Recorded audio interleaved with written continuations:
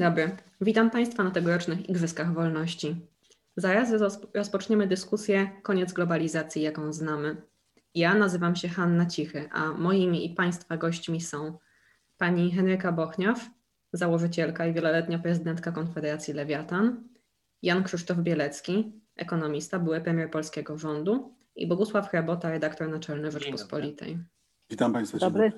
W marcu wybuch pandemii koronawirusa pokazał nam, że z jednej strony w zglobalizowanym świecie problemy i zagrożenia rozprzestrzeniają się bardzo szybko, nawet pomiędzy bardzo odległymi miejscami, a z drugiej strony jak krucha jest ta nasza globalizacja, jak niewiele potrzeba, żeby nagle przerwać, zamknąć globalne łańcuchy dostaw, zakwestionować to wszystko, do czego jesteśmy przyzwyczajeni, czyli łatwe i dostępne podróże. I bardzo często pojawiały się wtedy takie głosy o tym, że to jest albo koszt, albo kara za nadmierną globalizację.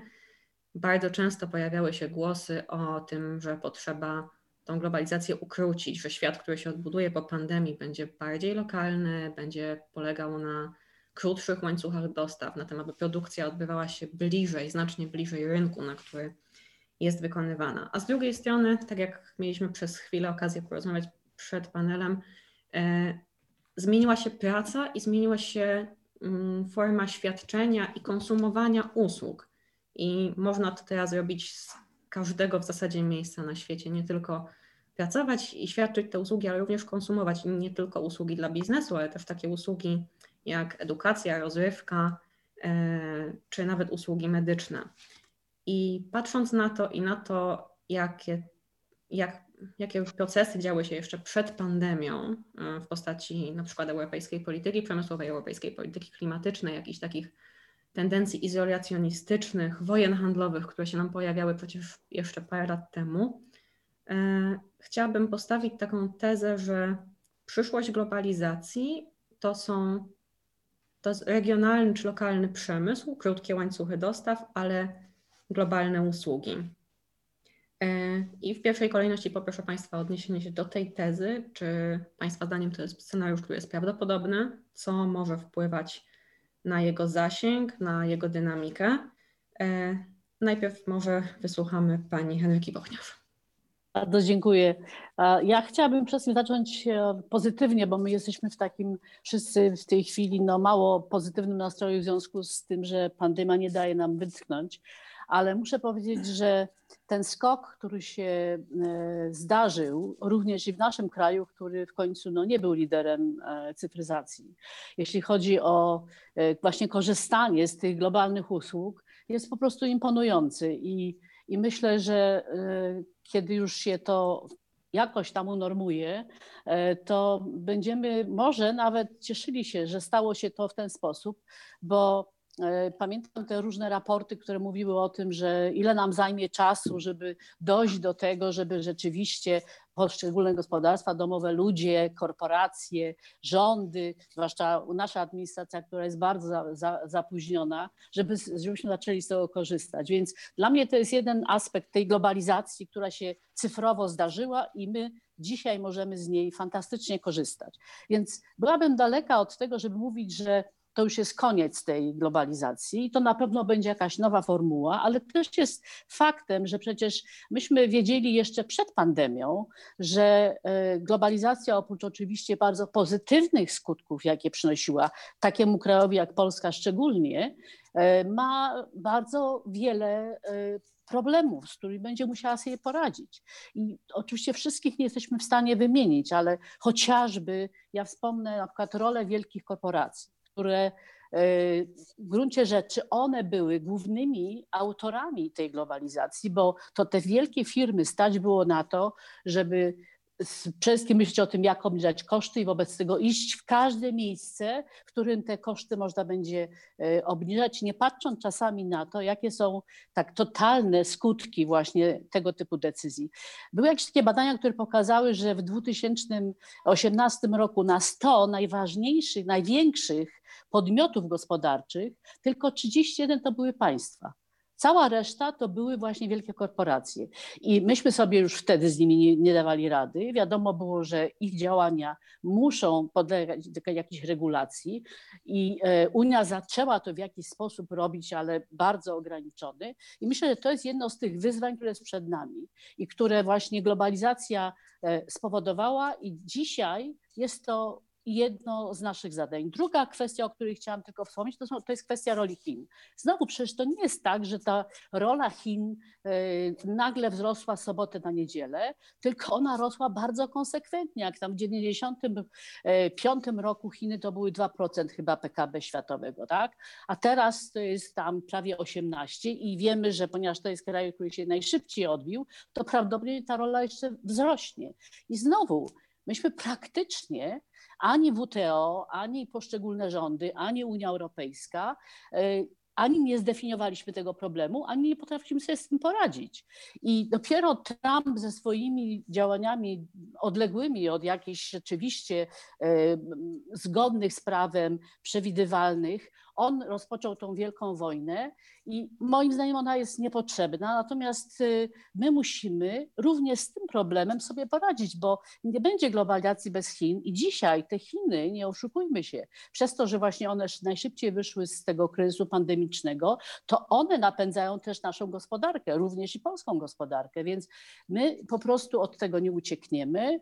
Musimy szukać nowych sposobów, nowych regulacji, nowych zasad naszego funkcjonowania, które mam nadzieję właśnie czasami ta dość wysoka cena, jaką płacimy za pandemię, jednak zostanie wynagrodzona tym, że potrafimy znaleźć właśnie te dobre rozwiązania. I na tym powinniśmy się w tej chwili skupić i w ramach naszych, tak powiem, poszczególnych krajów, i w ramach przede wszystkim Unii Europejskiej, w ramach naszej współpracy transatlantyckiej. To jest to, organizacji międzynarodowych, to jest to, czego powinniśmy w tej chwili szukać. Jak sobie w tym nowym czasie poradzić, żeby wykorzystać i te złe doświadczenia, i te dobre doświadczenia, żeby one jednak mogły służyć przede wszystkim większości ludzi na świecie. Wydaje mi się, że to, co pani nawiązywała, czyli te koszty również środowiskowe, klimatyczne i pośrednio społeczne globalizacji i przeniesienia produkcji do krajów mniej rozwiniętych, jednym z tego rodzaju rozwiązań miał być, czy będzie unijny podatek od emisji CO2 na granicach. Może teraz pytanie do pana Bieleckiego. Czy Unia jest w stanie wprowadzić przemysł z powrotem w granice wspólnoty? I czy Carbon Border Tax będzie takim skutecznym instrumentem? Znaczy, pani była uprzejma zapytać o to, w jakim momencie tej globalizacji jesteśmy. I przywołam ekonomistę, który dostał Nobla w ubiegłym roku. Zresztą ze swoją żoną Duflo Banerjee się chyba nazywa, jeżeli dobrze wymawiam, z MIT. I on powiedział właśnie, że ten globalizacja znalazła się, jakbyśmy chyba to na polski najlepiej przetłumaczyli, w punkcie przegięcia, o ile tam pamiętam czasy dawnej matematyki. Czyli punkt przegięcia, czyli tak jakbyśmy widzieli najbardziej znaną krzywą, czyli ten kapelusz rozkładu normalnego, no to jak ten kapelusz się tam załamuje, prawda, i idzie w rondo, no to jest ten moment, gdzie jest ten punkt przegięcia. No więc po pierwsze, no, trzeba powiedzieć, że ten punkt przegięcia ma miejsce i rzeczywiście spowodowało to kilka zdarzeń równocześnie. Powolnienie gospodarcze, które zmieniło się w recesję, to do tego pandemia, o której napisano tysiące stron. No i wreszcie, jakbyśmy tutaj przytoczyli Bidena, który 3 lata temu w Davos, w 2017 roku powiedział coś takiego, że on jest wprawdzie wolnorynkowcem i wielkim zwolennikiem globalizacji, ale niemniej jednak wyraźnie widać, że pogłębiły się rysy pomiędzy tą czołówką, peletonem, w którym tam kolarze walczą, żeby utrzymać się w dobrym tempie, no i tym ogonem, który zaczyna odpadać i coraz więcej widzi problemów i niektórzy mówią o nierównościach. Więc jak pani doda te wszystkie procesy A na to wszystko oczywiście weszli politycy, którzy powiedzieli, aha, no widzimy te zagrożenia i teraz musimy znaleźć do tego swoją recepturę. To czy pyta pani o Stany Zjednoczone, gdzie prezydent Trump przez 2 czy 3 lata próbował przy pomocy taryf, wojny i tak dalej zmienić na przykład strukturę swojego bilansu handlowego i za bardzo mu się to nie udało. Czy Unia Europejska, która deklaruje różne przedsięwzięcia, to pokazuje, jak z jednej strony istnieje potrzeba polityczna zaadresowania tego punktu przegięcia, a z drugiej strony jak trudno jest z tego wyjść. I myślę, że w tej chwili wszyscy szukają tego wyjścia, a na to tak z tego się zrobił tak zwany political backlash, czyli taki odwrót polityczny, albo jak Reinhardt profesor mówi, jest to regresywna natura tego kryzysu, wychodzi nam po prostu na jaw. I teraz musimy się znaleźć i tu na pewno nie ma szybkiego rozwiązania. I to, co pani zapytała, myślę, że możemy do tego w drugiej części się odnieść, czyli na ile tu jest globalizacja, na ile jest regionalizacja, ale dosłownie dzisiaj, to ostatnie moje zdanie będzie, dzisiaj przeczytałem z wielkim zaskoczeniem, że ten wielki rynek półprzewodników, który dla Chin jest tak niezbędny do tego, żeby wsadzać, gdzie można tego chipa, a potem to sprzedawać do Europy w dowolnym właściwie urządzeniu, że ten wielki rynek półprzewodników, gdzie import chiński jest dokładnie równy polskiemu importowi całemu jako państwo nasze.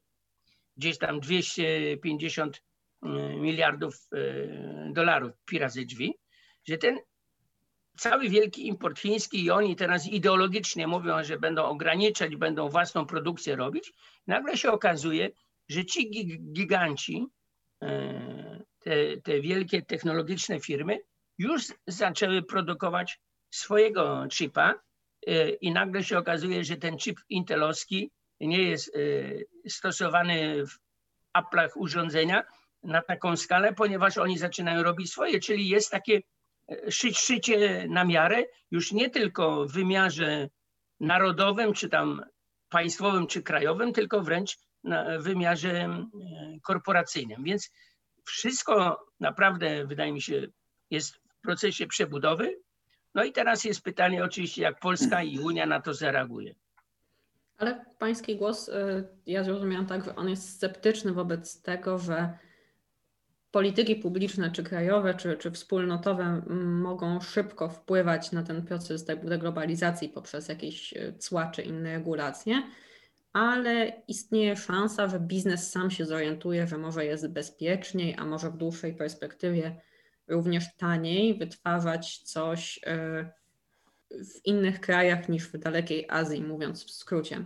To muszę powiedzieć, że pani wyjątkowo to trafnie ujęła, tak? Bo ja myślę, że biznes czuje politykę i jeżeli biznes widzi, że na przykład, nie wiem, w danym kraju jest powołana agencja, która będzie blokowała inwestycje zagraniczne przy pewnych kryteriach, no to biznes próbuje się do tej sytuacji dostosować. Jeżeli biznes widzi, że korzystanie z podwykonawcy w Chinach jest ryzykowne, to patrzy, a tu nagle się okazuje, że Hindus przychodzi i daje lepszą jeszcze propozycję i mówi, nie wiemy, to Hindusi jesteśmy starą demokracją sprawdzoną, my nie jesteśmy żadnym reżimem, tak jak Chińczycy i nie będziemy was tak szantażować, jak w tej chwili na przykład próbują Chiny szantażować Australię, łącząc politykę z biznesem. Więc chciałem tak, jak pani powiedziała, powiedzieć, że ten biznes umie otwierać szeroko oczy i znajdować się w tej zmieniającej się sytuacji, w tym punkcie przegięcia, idąc za noblistą.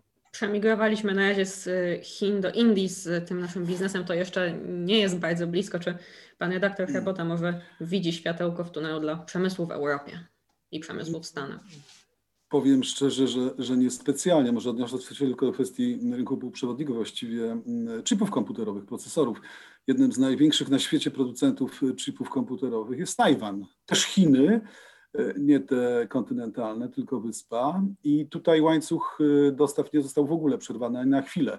Cały świat w trakcie trwania pandemii kupywał i wykorzystywał te procesory produkowane na Tajwanie. Ani przez chwilę to zagrożenie zerwania dostaw nie wystąpiło. Ale zacznę może od czego innego, od tego naszego punktu startowego, pandemia. Ta pandemia, skutkiem której kontaktujemy się z Państwem w ten sposób, a nie inny. Otóż paradoksalnie pandemia jest dzieckiem globalizacji, zrozummy to. Pandemia się wydarzyła na skutek globalizacji, czyli transferu dóbr i ludzi na wielkie odległości. I tylko, uważam, to jest moja teza, tylko globalizacja jest w stanie poradzić sobie z pandemią. Widzimy to choćby na rynku jeszcze nieistniejącym, ale potencjalnym rynku szczepionki na COVID. Jak wiemy, 10 firm na świecie pracuje nad tą szczepionką. Ja wątpię, żeby Botswana, Polska, Białoruś, Ukraina, Kamerun, Nigeria czy Wenezuela były w stanie wyprodukować szczepionkę, która zaradzi problemowi. To jest domena wielkich korporacji, wielkich firm i wielkiego kapitału. Jeżeli ktokolwiek nas uratuje przed pandemią, to właśnie te wielkie firmy globalne, takie jak Pfizer, czy nie chcę wymieniać kolejnych, wiadomo jakie są te największe firmy farmaceutyczne na świecie, rozmawiają dzisiaj z polskim rządem i tylko one są w stanie wyprodukować szczepionkę, która zatrzyma pandemię. Widzimy tą relację, prawda? Pandemia, dziecko globalizacji, globalizacja, ten czynnik, który może zwalczyć pandemię. I teraz przejdźmy do globalizacji jako takiej. Myślę, że definiować jej nie trzeba, bo wszyscy czujemy, co to jest globalizacja. To jest właśnie światowa skala relacji międzyludzkich w obszarze produkcji, usług i tak dalej. Myślę sobie, że to, co się dzisiaj wydarza, pandemia, to jest pewna turbulencja, która nie przerwie procesów globalizacyjnych, wręcz je nasili. Tak uważam. A czemu? Ano dlatego, że nie zmienimy po pierwsze struktury alokacji zasobów naturalnych na świecie, to po pierwsze. Po wtóre, nie zmienimy struktury klimatycznej świata. Po trzecie, technologia jest czynnikiem uniwersalizującym, a wolny rynek wciąż działa. I teraz, zaczynając od punktu pierwszego, no jak wiadomo, Chińczycy wykupili już niemal całe światowe zasoby litu, prawda, do baterii. Nie będzie za chwilę żadnej innej możliwości niż kupowanie baterii do tego elektryzującego się świata niż w Chinach.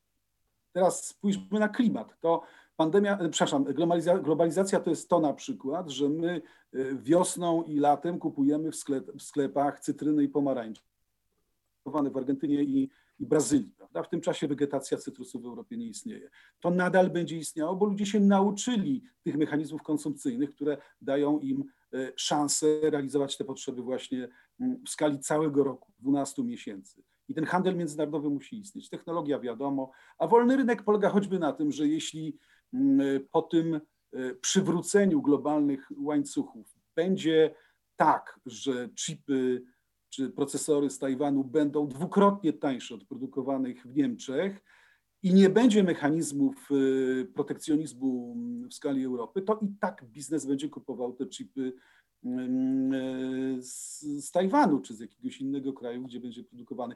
I ostatni wątek na koniec, żeby też nie rozciągać tej mojej wypowiedzi. Mamy tak zwane anioły globalizacji. Te anioły globalizacji to są wielkie firmy, to jest choćby GAFA, Google, Apple, Amazon, Facebook. To są firmy, które nakręcają dzisiaj technologię w całym świecie. To są firmy globalne.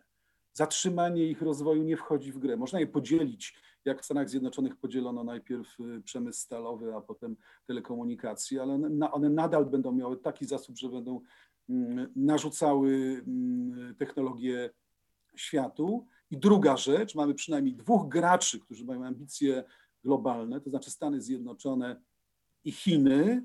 Chiny to jest osobny temat, to jest w ogóle coś, co może powinno być przedmiotem naszej rozmowy. Chiny właśnie skolonizowały Azję Południową, teraz kolonizują Afrykę. Stany Zjednoczone po odejściu Trumpa powrócą zapewne do swoich ambicji globalnych. Rosja z nich nie zrezygnowała, a więc wszystkie te czynniki, które tworzą globalizację, które napędzają mechanizmy globalizacyjne, one ciągle są aktywne. Ale oczywiście globalizacja to jest są tysiące, setki problemów z nierównością przychodów, gospodarek i tak dalej. To jest coś, co my jako ludzie w przyszłości, i to najbliższej, bo to jest kwestia dekad, będziemy musieli umieć rozwiązać, choćby poprzez transfer dóbr i środków materialnych. Tu może na razie kropka. Pojawił nam się taki wątek, że globalizacja jest ekonomicznie opłacalna i dlatego jest bardzo silna skłonność do jej utrzymywania przez przedsiębiorstwa, pośrednio przez klientów, którzy będą chcieli kupować te tańsze urządzenia, jeżeli mają taki wybór. Ja zdradzę naszym widzom, że trochę sobie ponarzekaliśmy przed panelem na właśnie te wirtualne spotkania i konferencje, ale przecież one drastycznie ograniczają koszty różnego rodzaju usług i możemy, ten trend oczywiście eksportu usług dla biznesu był już wcześniej i korzysta na nim Polska, między innymi korzystają na nim Indie, ale w sytuacji, w której to tak dramatycznie przyspieszyło, to może przyszłością jest to, że wszystkie usługi będziemy kupować z krajów o tańszej sile roboczej, czy więcej usług będziemy kupować z krajów o tańszej sile roboczej, na przykład będziemy leczyć się teleporadą u lekarza z Indii. Czy ten pozaprzemysłowy, ale usługowy wymiar globalizacji Państwo oceniają na bardzo prawdopodobny, czy konsumenci się do tego przyzwyczają, czy też jak tylko skończy się pandemia, to wrócimy do tych naszych starych nawyków, do biur, do urzędów i do kontaktu bezpośrednio z usługodawcą? Pani Henryka Bochniarz? Myślę, że świat będzie znowu szukał jakiejś równowagi. I już teraz widzimy, że o ile na początku nasi pracownicy, ci, którzy mogą pracować zdalnie, bo też pamiętajmy, że to jest jednak nie tak znacząca część zatrudnionych, zwłaszcza w takich gospodarkach jak Polska, która nie jest tak zależna tylko i wyłącznie od usług.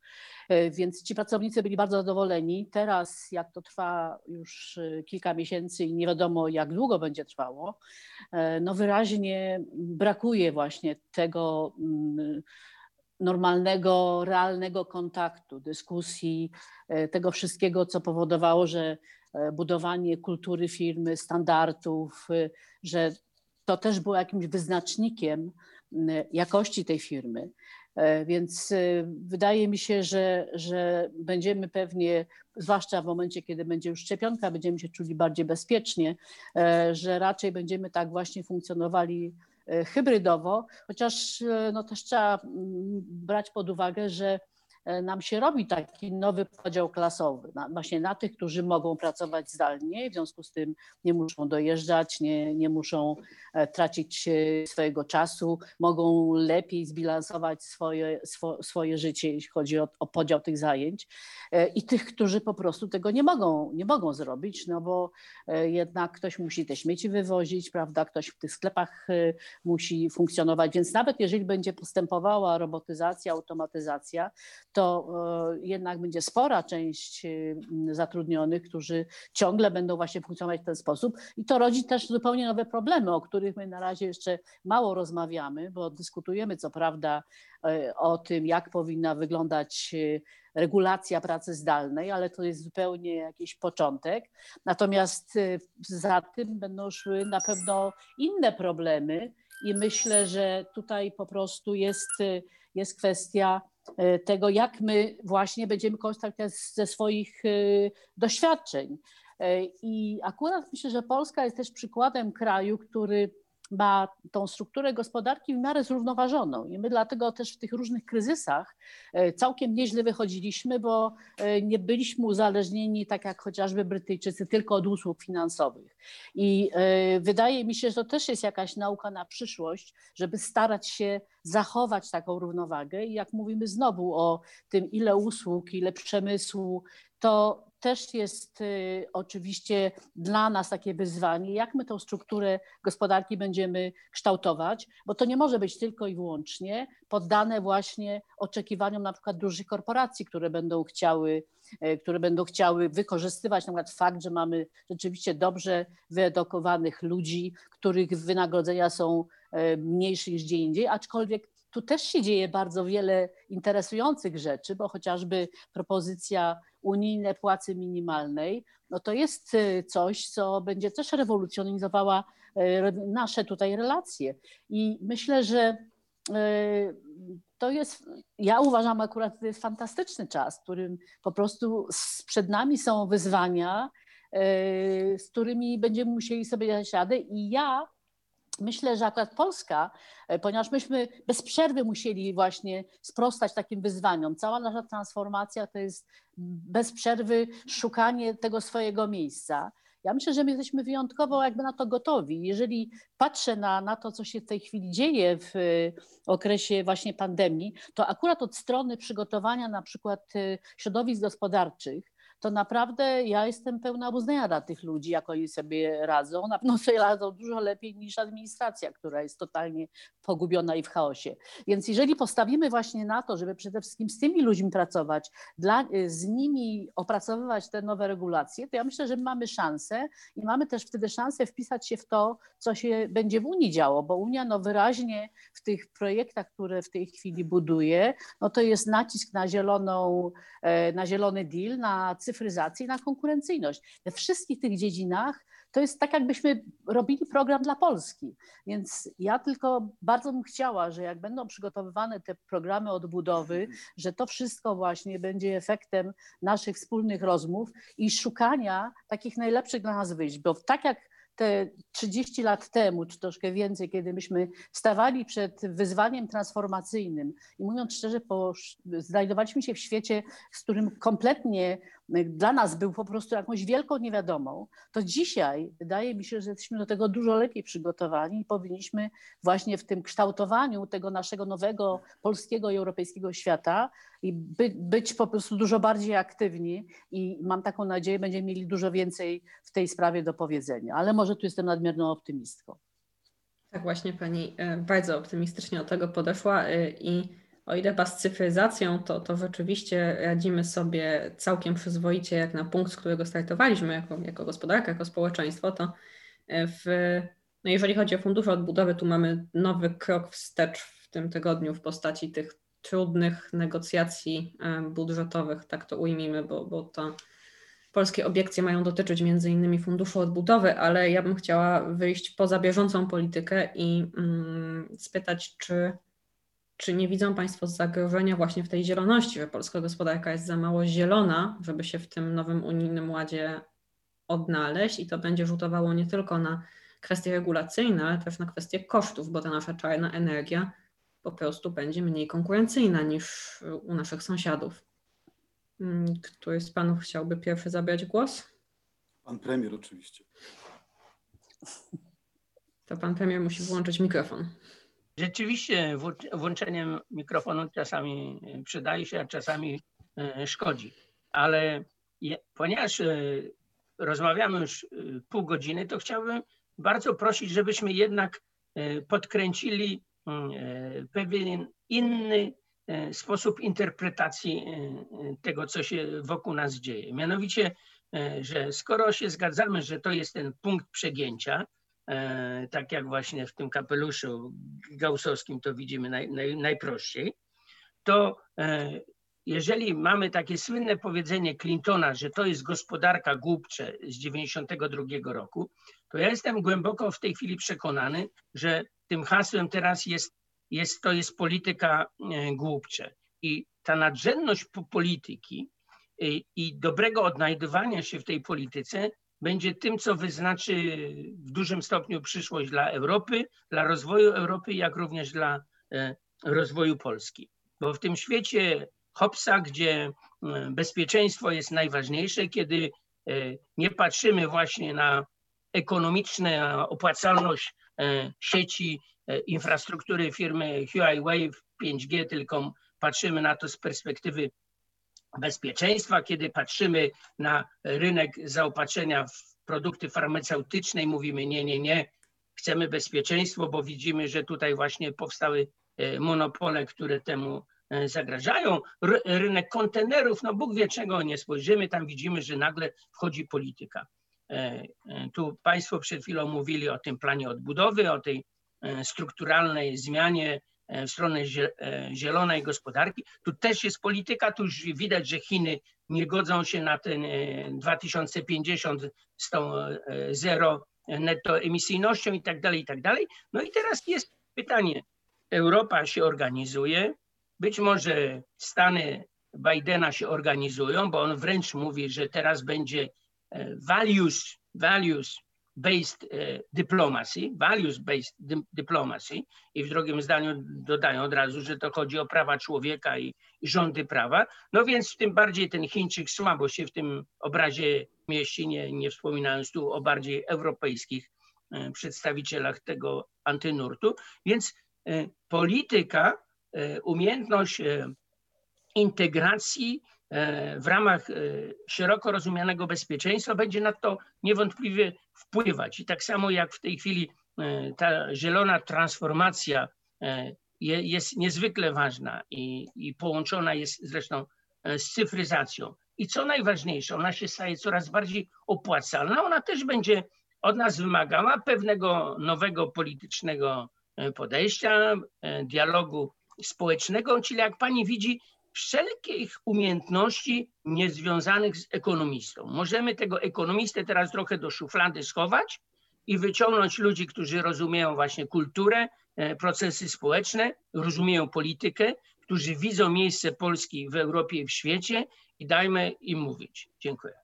A ja bym tego ekonomisty, może dlatego ja sama jestem ekonomistką, nie chowała do szuflady, ale posadziła przy stole z tymi ludźmi, którzy się znają na kulturze i pewnie wspólnie by coś więcej wymyślili, ale nie wiem, czy to, co pan mówi, to jest bardziej w kategoriach szans czy zagrożeń, czy my się odnajdziemy już jednego i drugiego chyba, bo przecież pan premier... Z redaktorem Chrabotą mówimy, to są wyzwania.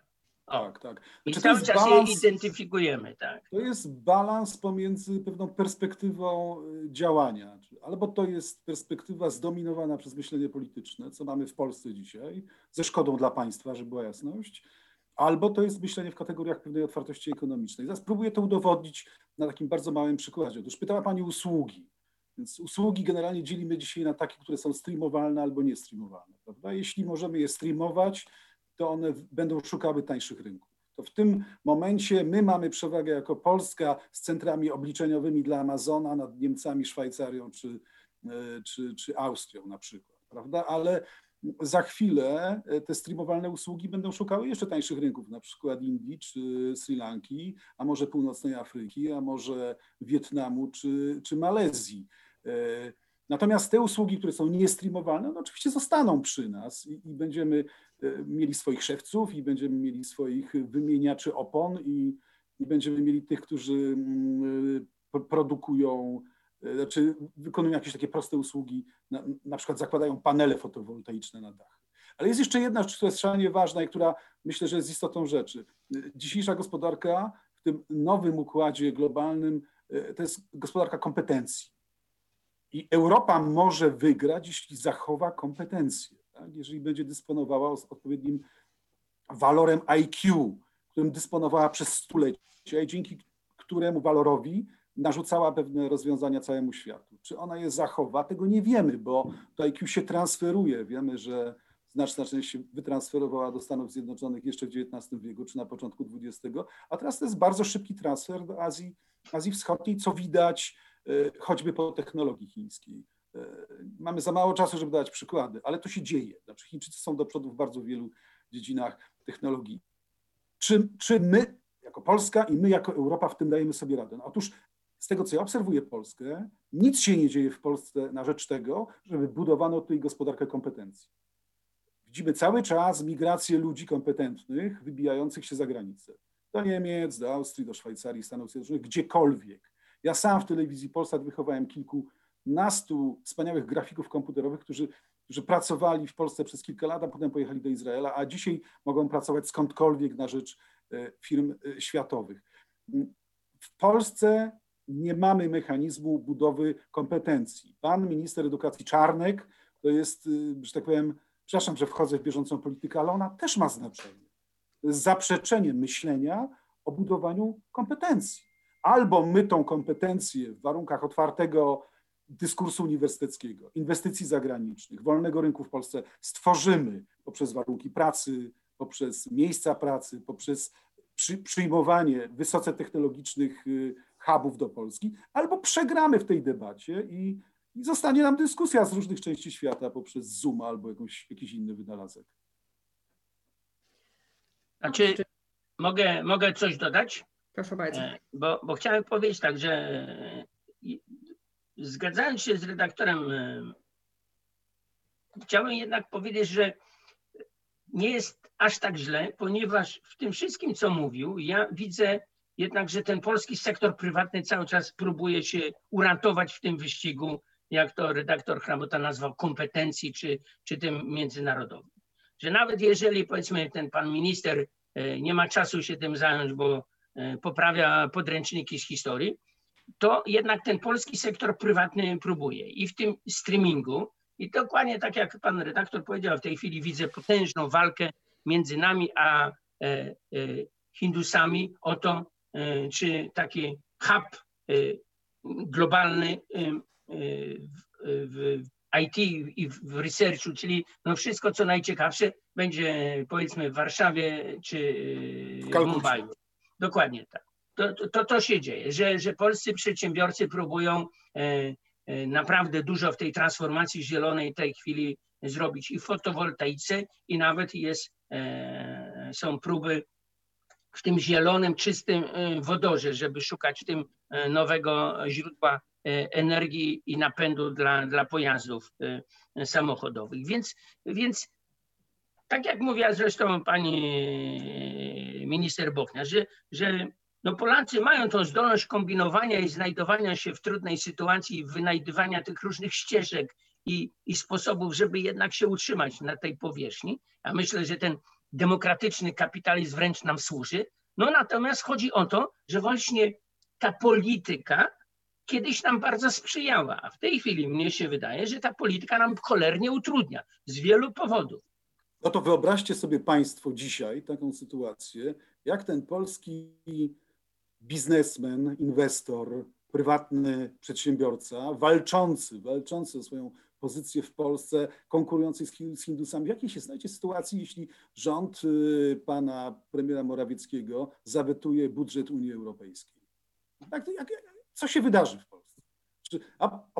Oprócz tego, że spadnie na nas krytyka z każdej strony Unii Europejskiej, to też znikną środki, bo Unia sobie poradzi. Tak? Powstanie zapewne jakiś tymczasowy budżet na rzecz euro, albo w ogóle się wzmocnią te mechanizmy w strefie euro, wspólnego budżetowania.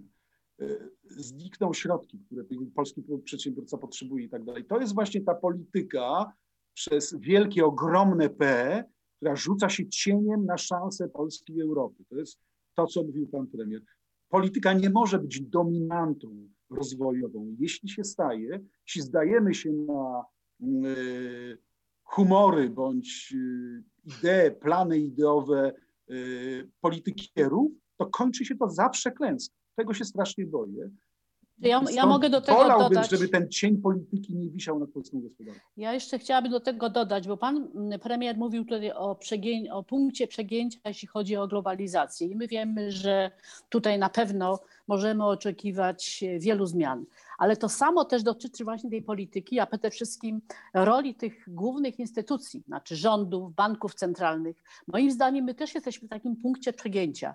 Weźmy pod uwagę, że w ostatnim czasie setki milionów ludzi praktycznie dostawały swoje wynagrodzenia, które były płacone przez rządy w ramach różnych programów wsparcia.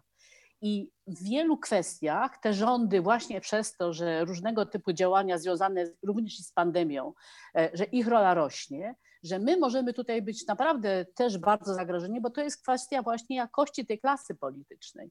I tak jak uważam, że możemy naprawdę liczyć na przedsiębiorców i dla mnie właśnie fotowoltaika. Wystarczy, że mamy w miarę prostą regulację, bardzo niewielkie zachęty i nagle się okazało, że jesteśmy liderem europejskim, jeśli chodzi o panele słoneczne.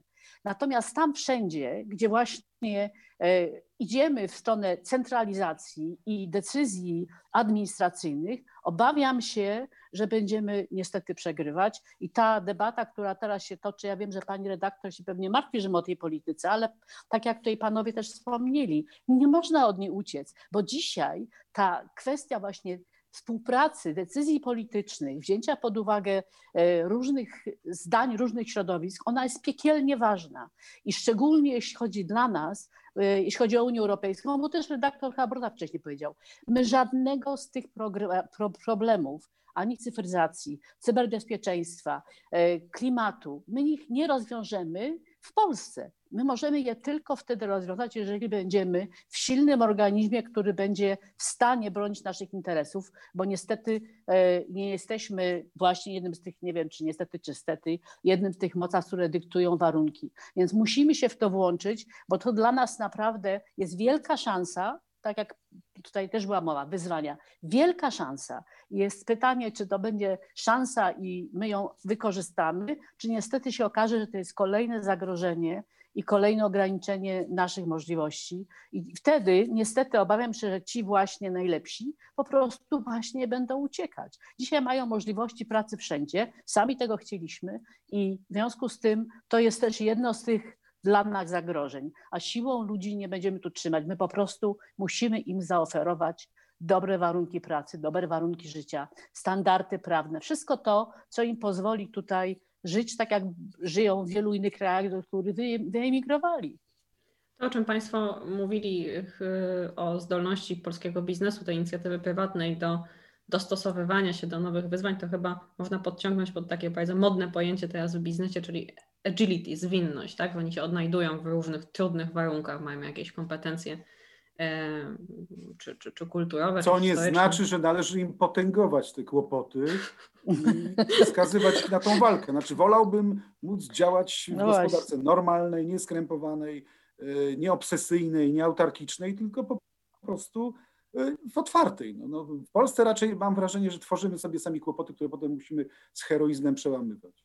Właśnie do tego chciałam nawiązać, że może o ile te przedsiębiorcy mają wystarczająco dużo tej zwinności, to za mało ma jej polityka w dostosowywaniu się do bieżących ograniczeń. To chyba i krajowa, i unijna, bo te unijne... A jednak doceniła moderujące. Unijna polityka może ma inną perspektywę, ale też chyba z natury swojej mieli trochę wolniej. Chyba zbliżamy się już do końca. Bardzo Państwu dziękuję. Gdybym miała spróbować jakoś podsumować to o czym mówiliśmy, to tak, globalizacja będzie inna po pandemii, już jest inna i będzie wypadkową tego, co się będzie działo w siłach politycznych, narodowych i ponadnarodowych i regulacyjnych i tego, co będzie chciał robić biznes, co biznesowi będzie się opłacało. A dla Polski jest tutaj duża potencjalnie szansa, duże wyzwanie, tak jak panowie to chcą nazywać, to jest rzeczywiście fajne określenie, ale wymaga to od nas bardzo dużej mobilizacji, chyba też takiej obywatelskiej pod kątem jakiejś presji na jakość rządzenia. I to dlaczego nie chciałam, żebyśmy rozmawiali o bieżącej polityce, dlatego żebyśmy nie weszli w dyskusję o tym, czy to jest problem tej konkretnej ekipy rządzącej, czy jakiegoś klasy politycznej w szerszym spektrum. Więc nie wiem, czy ktoś z Państwa jeszcze chce coś dodać, może jakąś bardziej ciepłą i optymistyczną myśl, żebyśmy nie zostawiali naszych widzów w sobotę z takim zmartwieniem o tą polską politykę i przyszłość. Mogę opowiedzieć anegdotkę antyglobalizacyjną albo bardzo proglobalizacyjną. Kiedyś, to było chyba 6-7 lat temu, była delegacja rządowa w Afryce i byliśmy w 2 czy 3 krajach. No i w rozmowie z prezydentem jednego z krajów na południu Afryki padło takie z jego strony stwierdzenie: słuchajcie, przyjeżdżajcie, bierzcie co chcecie, róbcie co chcecie, finansujcie co chcecie. Każdy będzie bardzo szczerze witany, szczególnie Polacy, którzy są widziani jako rycerze wolności i rewolucji tej solidarnościowej, bo my po prostu już jesteśmy w szponach Chińczyka i nie możemy się w ogóle ruszyć, tak jesteśmy od niego zależni. Czyli, że nie tylko polscy przedsiębiorcy, ale ta naprawdę fajna legenda polskiej solidarności i to, że nie jesteśmy tym krajem kolonialnym, tylko takim, który jest potencjalnie dobrym, uczciwym partnerem, naprawdę nam daje dodatkowe szanse w tym dziwnym, trudnym świecie. Tyle byśmy umieli z tego skorzystać. Amen. Dziękuję Państwu bardzo. Dziękujemy. Henryka Bochniarz, Bogusław Chrabota, Jan Krzysztof Bielecki. Ja nazywam się Hanna Cichy i zapraszam na pozostałe panele Igrzysk Wolności. Bardzo dziękuję.